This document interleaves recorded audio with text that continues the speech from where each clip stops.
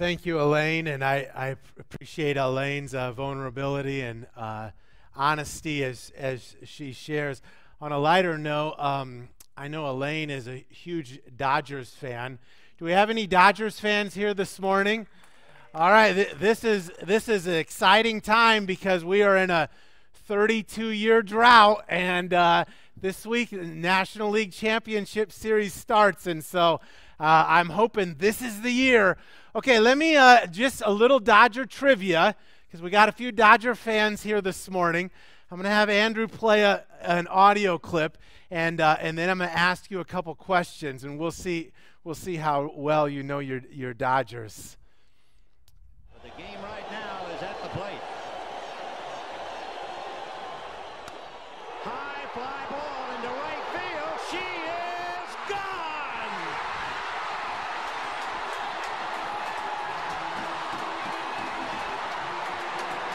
I'm going to let it finish out because it's so good.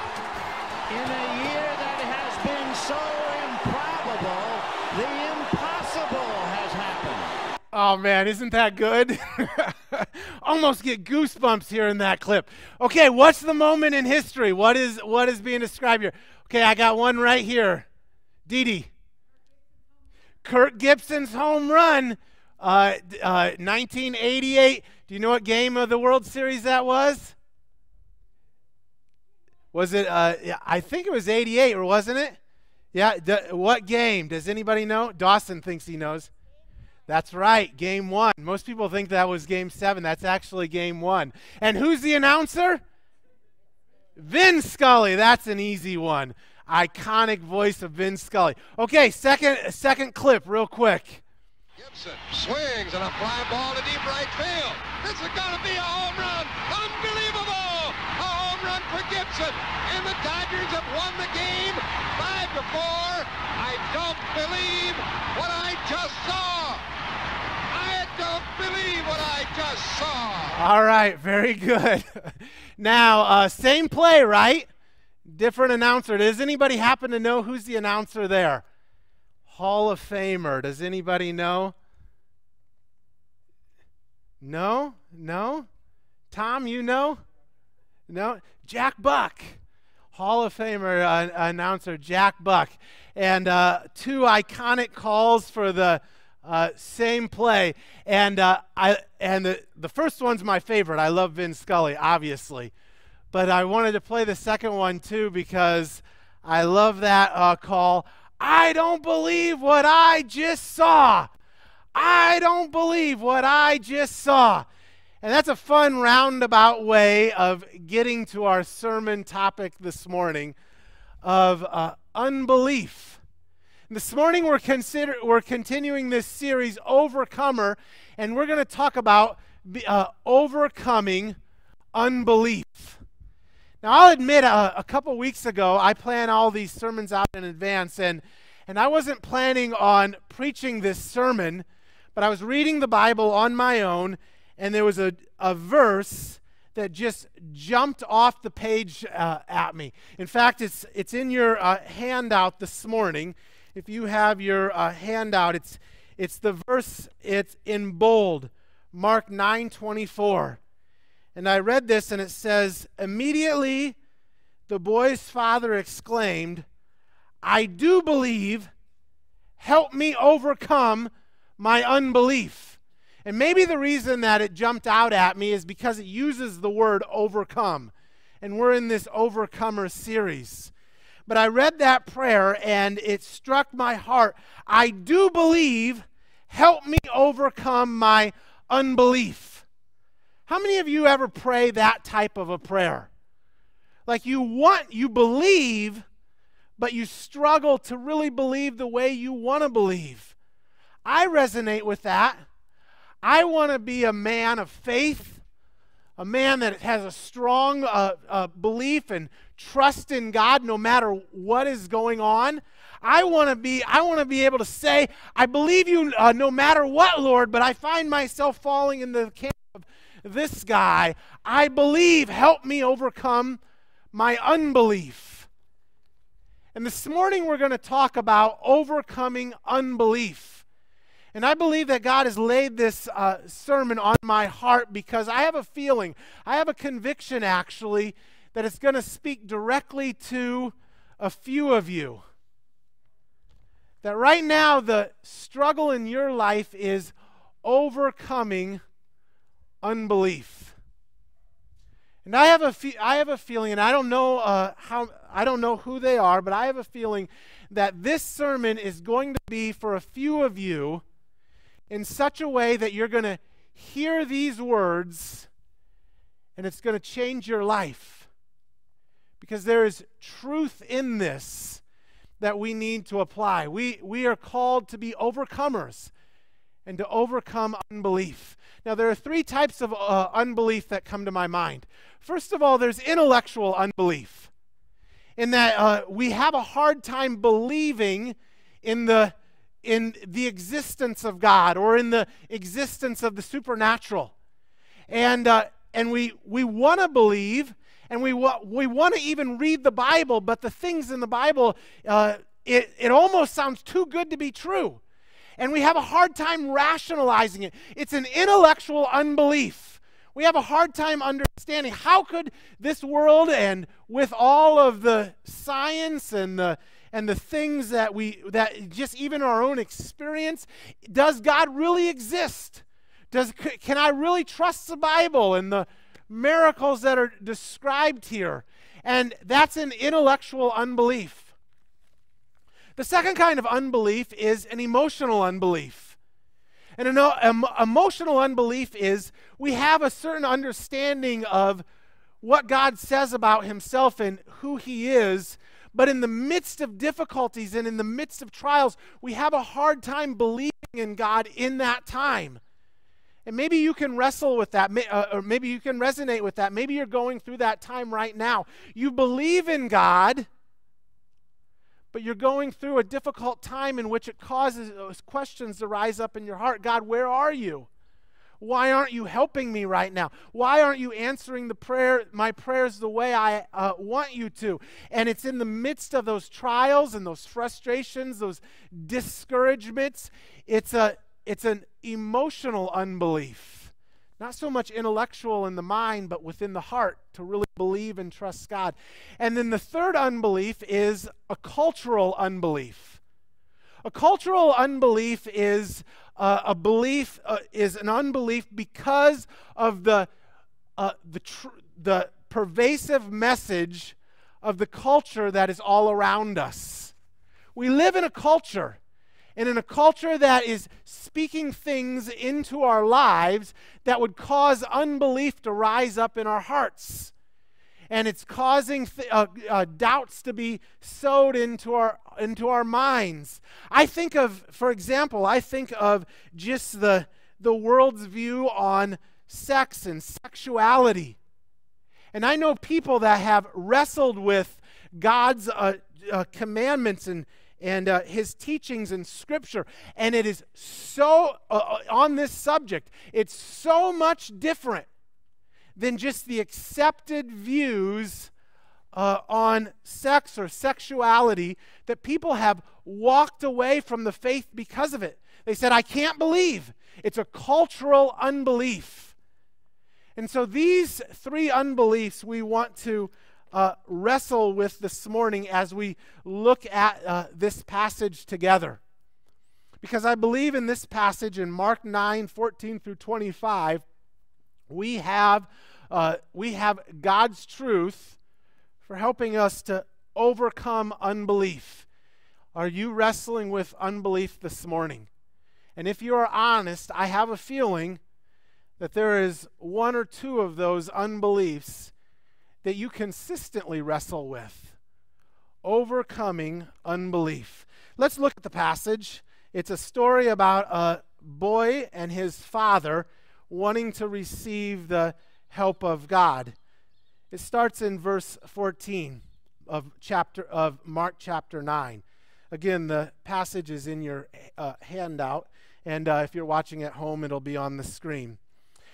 When they came, they is Jesus and three of his disciples, John, James, and Peter. They're coming down off of the Mount of Transfiguration. So when those four came to the other disciples, they saw a large crowd gathered around them, and the teachers of the law arguing with them. As soon as all the people saw Jesus, they were overwhelmed with wonder and ran to greet him. "What are you arguing about?" He asked. A man in the crowd answered, "Teacher, I brought my son, who is possessed by a spirit that has robbed him of speech. Whenever it seizes him, it throws him to the ground. He foams at the mouth, gnashes his teeth, and becomes rigid. I asked your disciples to drive out the spirit, but they could not." "You unbelieving generation," Jesus replied, "how long shall I stay with you? How long shall I put up with you? Bring the boy to me." So they brought him. When the spirit saw Jesus, it immediately threw the boy into a convulsion. He fell to the ground and rolled around, foaming at the mouth. Jesus asked the boy, "How long has he been like this?" "From childhood," he answered. "It has often thrown him into fire or water to kill him. But if you can do anything, take pity on us and help us." Do you sense the Father's, just his deep, almost like he's at his wit's end, like the desperation there. It seems like he's saying, we've tried everything else, but if you can do anything, take pity on us and help us. And there seems to be almost a little bit of resistance from Jesus. Like he says, "If you can," like, "are you doubting me? If you can," said Jesus, "everything is possible for the one who believes." Immediately the boy's father exclaimed, "I do believe. Help me overcome my unbelief." When Jesus saw that a crowd was running to the scene, he rebuked the impure spirit. "You deaf and mute spirit," he said, "I command you, come out of him and never enter him again." The spirit shrieked, convulsed him violently, and came out. The boy looked so much like a corpse that many said, "He's dead." But Jesus took him by the hand and lifted him to his feet, and he stood up. Just a little background information. The word there for lifted is actually the same Greek word for raised when Jesus was raised from the dead. So in other words, we might even translate this, he was raised to his feet. Okay, now the last two verses, these are key. After Jesus had gone indoors, his disciples asked him privately, "Why couldn't we drive it out?" He replied, "This kind can come out only by prayer." Or some translations will say, only by prayer and fasting. You know, when I read this passage, it's such a graphic picture.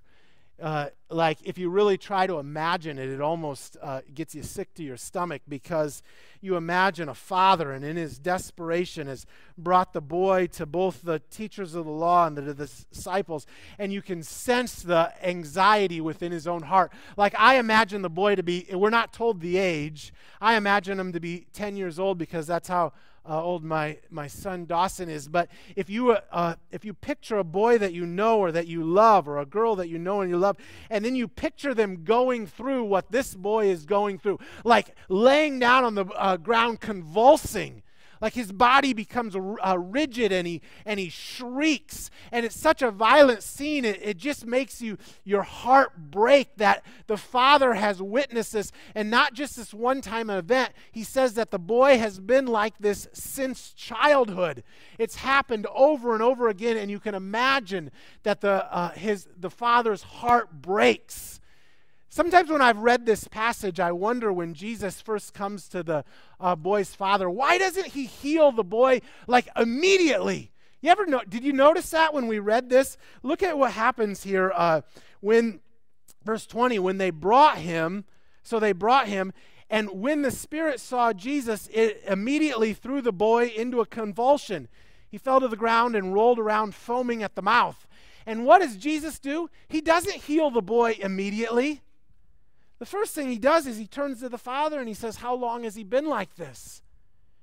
And sometimes I think we come to Jesus and we want Jesus' healing immediately, just like that. And Jesus doesn't heal just like that all the time. Maybe the fact that Jesus turns to the boy's father is a healing in itself, but it's not a healing for the boy. First of all, he is there to minister to the father who has been struggling with this year after year after year. Sometimes God doesn't act in your timing because he knows that there is something deeper within yourself or within others that he has to deal with in the process. You see, Jesus is good in all things, even when we don't understand his timing, because he has bigger things that he may be dealing with. Now, as Jesus comes to the boy and his father, he finds the disciples and the teachers of the law are arguing. We see that here in verses 14 and 15. They're having an argument, and Jesus asks them, "What are you arguing about?" We're not, and the boy's father is the one that speaks up. It says, they're arguing because nobody can heal my son. He's going through this. You see, an argument is not really between two people as much as it is between two belief systems. That's why you can have an argument within your own mind, because you've got two belief systems that are having it out. They're in conflict. You believe one thing, and at the same time, you believe another thing. You believe that God is good and he'll protect you in everything, but in reality, it doesn't feel like God is good and protecting you here in the moment. Or you believe that the laws of nature and science cannot be broken, but how do we deal with the idea of miracles and that God can act outside of that? You see, there are two belief systems that can take place in a conflict within two groups of people, or even within our own hearts and our own minds. And Jesus looks at both the disciples and the teachers of the law, and he says, "You unbelieving generation." In other words, the whole lot of you, neither of you've got it right. Neither of you are able to actually help the father or the boy. They're both frustrated. The boy is convulsing on the ground, and the father receives no comfort. He says, "You unbelieving generation, the whole lot of you, neither of you have found what's going to really help."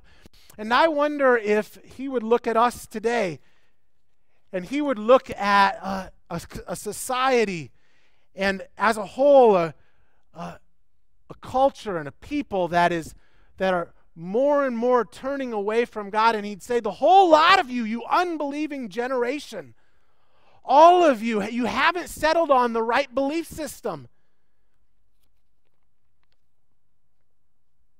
Really what he is saying is, it's not working.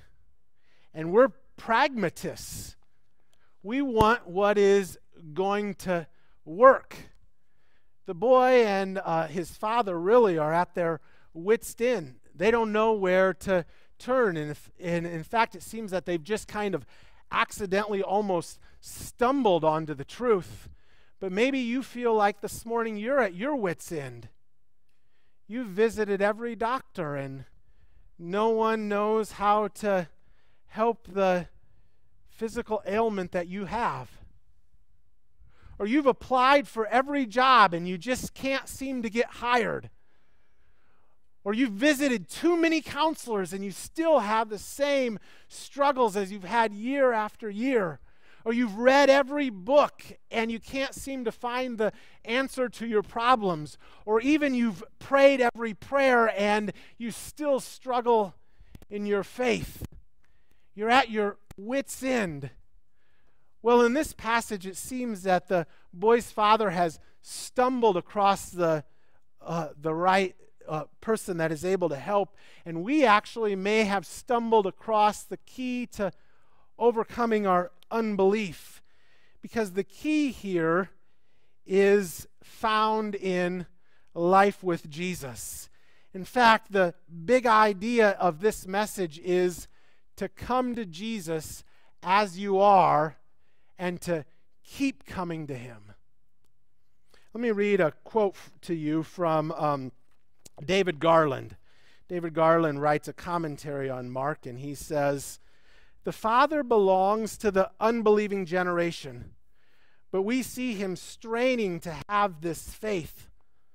Unlike the people of Nazareth who refuse to believe, the Father's unbelief is repentant. He is unable to believe, but is desperate enough to ask to help for a miracle and for a faith that expects the impossible." You see, the Father has stumbled across the person that is able to help him with our problems, and I hope that we stumble across the ability to overcome our unbelief. Here it is, that we come as you are and you keep coming to him. The boy's father does not have perfect faith. In fact, that's seen in his prayer. Lord, I believe, help me overcome my unbelief. In a sense, if this grass represents all his faith, it seems that maybe he has a blade of grass. He has just a little bit, but that in itself is enough for him to see the Lord help him in his faith. And when we come before God, we come as we are. You don't have to have it all together. You don't have to have all the answers in your mind sorted out. You don't even have to believe that God will work out everything in the long run. All you have to do is come as you are and keep coming to him. There's two redeeming attributes that this boy's father has. One is honesty. Help me in my unbelief. And two is humility. I don't have it all together. And if we adopt those two attitudes, humility and honesty, then we're on our way to overcoming unbelief. To come as you are and to keep coming to him. Overcoming unbelief is really to adopt a new belief system, one in which God is at the center of your life. That's a new belief system, one in which God is at the center of your life. See, the problem with the belief system that the teachers of the law were operating on is they did not believe that Jesus was the Messiah, the one come from God. The problem that the disciples the problem with the disciples' belief system is they thought they could do it on their own. They thought that this power to heal was their own autonomous possession now. But and I know that to be the case because of the last two verses. Why couldn't we drive it out? Jesus replied, this kind can come out only by prayer.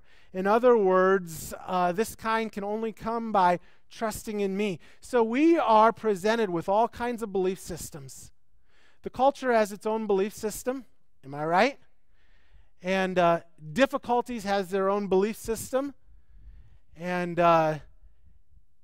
we have our own belief system that wants to say we ought to have what we should have and put ourselves at the center. But here is a new belief system. Here is the belief system that will actually work when we put Jesus at the center of our lives. If we are to pursue peace without God, that is an exercise in futility. If we are to seek social change, which is right around us all the time right now, and in the things that we are experiencing in our culture, but if we are to seek social change without God, it will not work. It will ultimately lead to greater violence and greater injustice. If we are to seek earthly satisfaction without God, that satisfaction will be short-lived and fleeting. You see, we need to come down on a new belief system, one in which God is at the center of our lives. And so this morning I want to challenge you. If the unbelief that you are wrestling with today is an intellectual unbelief, I want to challenge you to come before God as you are with those doubts and those difficulties, but keep coming to him. And even come with just a blade of grass of faith. And just keep seeking to ask God, what is the truth? And so an intellectual unbelief, it takes some serious wrestling with. But there are many who have thought through the things of faith and actually come to the conclusion that it is quite logical to believe in God. In fact, there are scientists who have studied the vastness of the universe and come to the conclusion that it makes a lot of sense that there would be a creator behind that. In fact, I hear a plane right now. Do you see the plane? There's a plane right over here. Now, if you see that plane, what's your natural reaction? Do you think, wow, what a magnificent thing that there was an explosion up in the sky and that plane just came to be? It'd be kind of a ridiculous thing to think, right? How in the world did that plane get there? Well, there was a designer. Someone thought up the idea of that aircraft. There was a whole design team, and they put it together. When we look at the magnificent, the greatness of this universe, and then the complexity of a little human cell, there have been many that have come to the conclusion that it makes sense to believe that there would be an intelligent creator behind that. In fact, there are many doctors today who are prescribing prayer because they have seen so often how people that are healed from their disease with no logical evidence of how that would happen. You see, I want to encourage you that if you are wrestling this morning with intellectual unbelief, to come before God and even if it's a blade of grass of belief, just keep seeking the Lord and praying this prayer. I believe, Lord, help me overcome my unbelief. I believe, Lord, help me overcome my unbelief. Come as you are and keep coming to him. Now, what if it's an emotional unbelief? You think, where is God in this? In your mind, you know that God is good and you know that he's strong and that he loves you, but it's hard to find him it's hard to find him in the moment because you're going through a time of grief or discouragement or trial. What is the key to overcoming emotional unbelief? Well, the answer is the same. Keep coming to God, but come to God, but keep coming to him. And to come with him with the attributes of humility and honesty. Believe me, God's big enough. He can take all of your frustration. He can take all of your anger. The key is to keep coming to God and expressing to him even an ounce of faith. I believe, now help me overcome my unbelief. And what if it's a cultural unbelief? Well, cultural unbelief is a difficult unbelief to deal with because we live in a culture. And we recognize that this culture is giving us messages all the time. And even to use my example of the culture's view around sex and sexuality, the Bible teaches very clearly that sex is to be reserved between a man and a woman within marriage.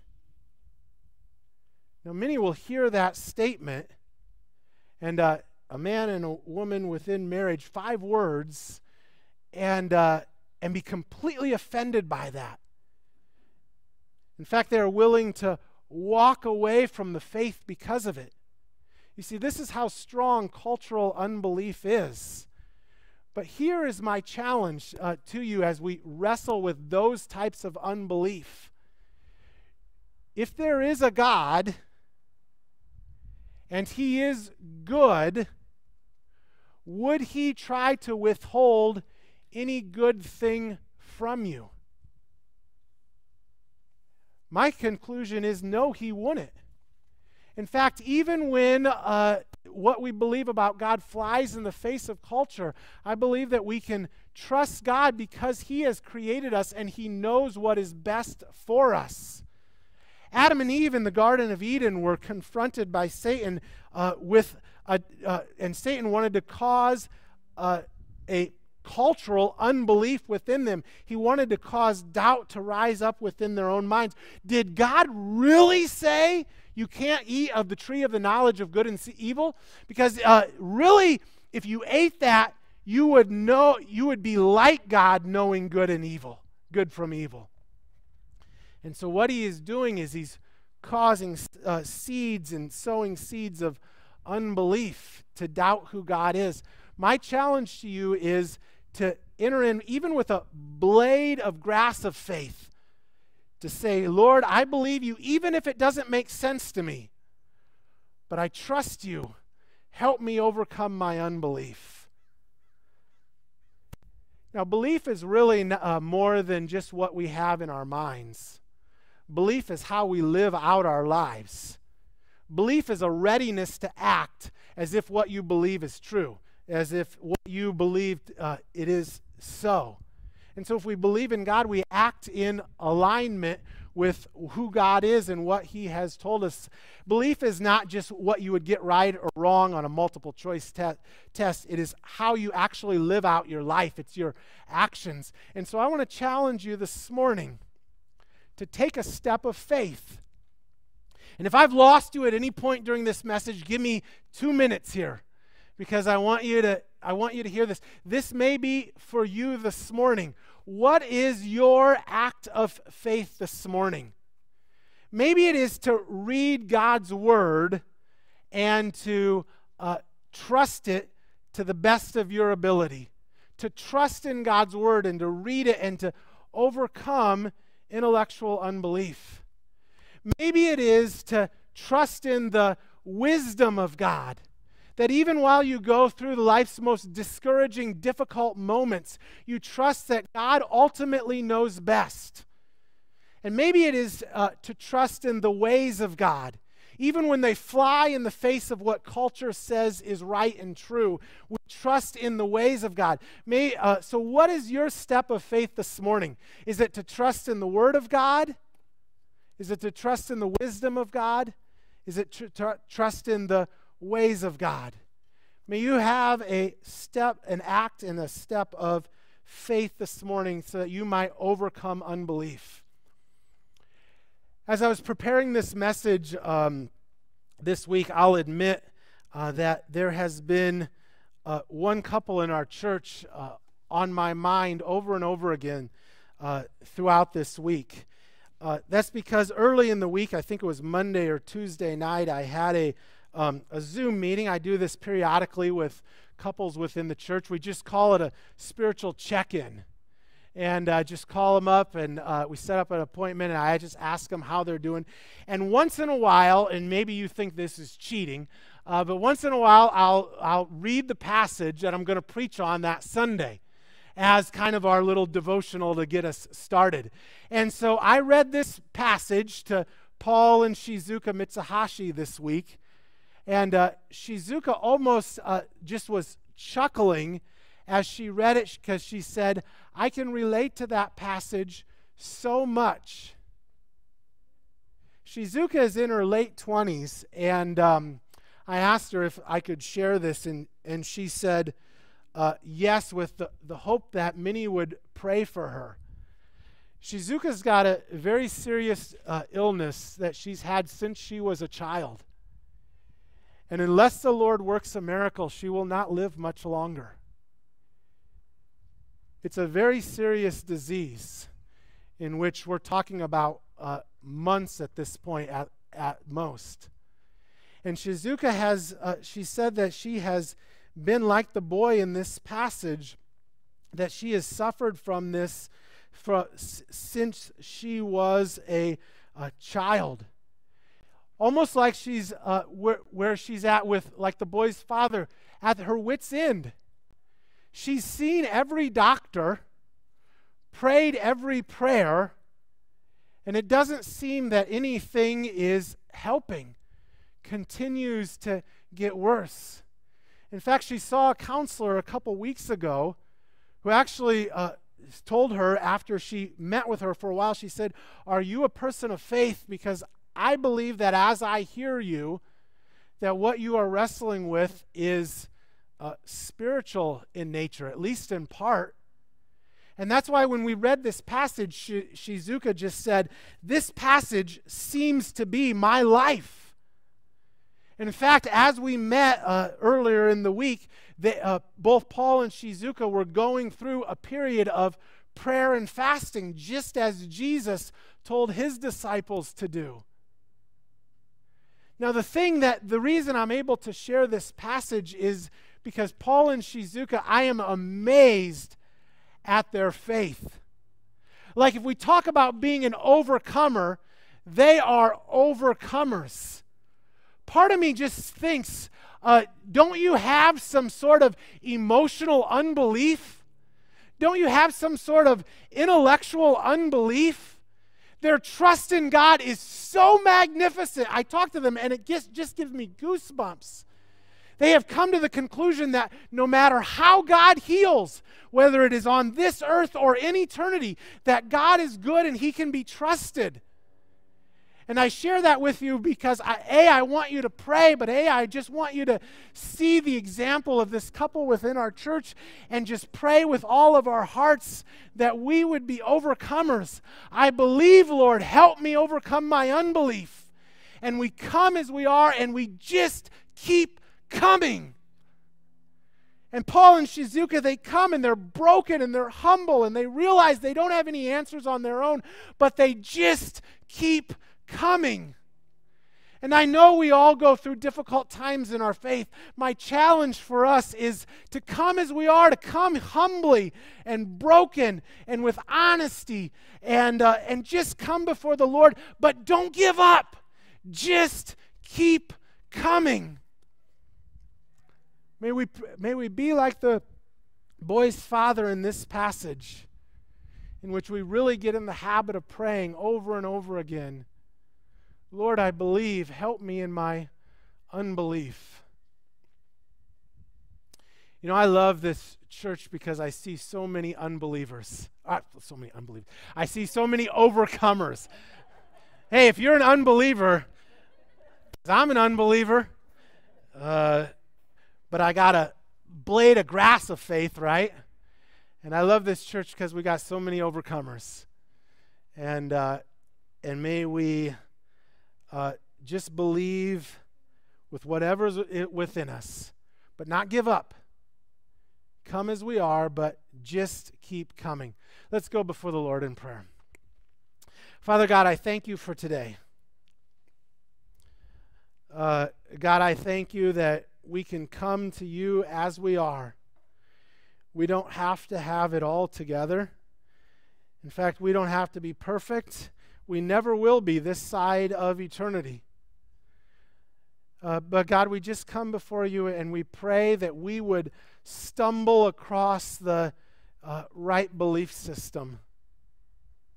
That if we are really to experience peace and joy and love within our own hearts, it is when we put you at the center of our lives.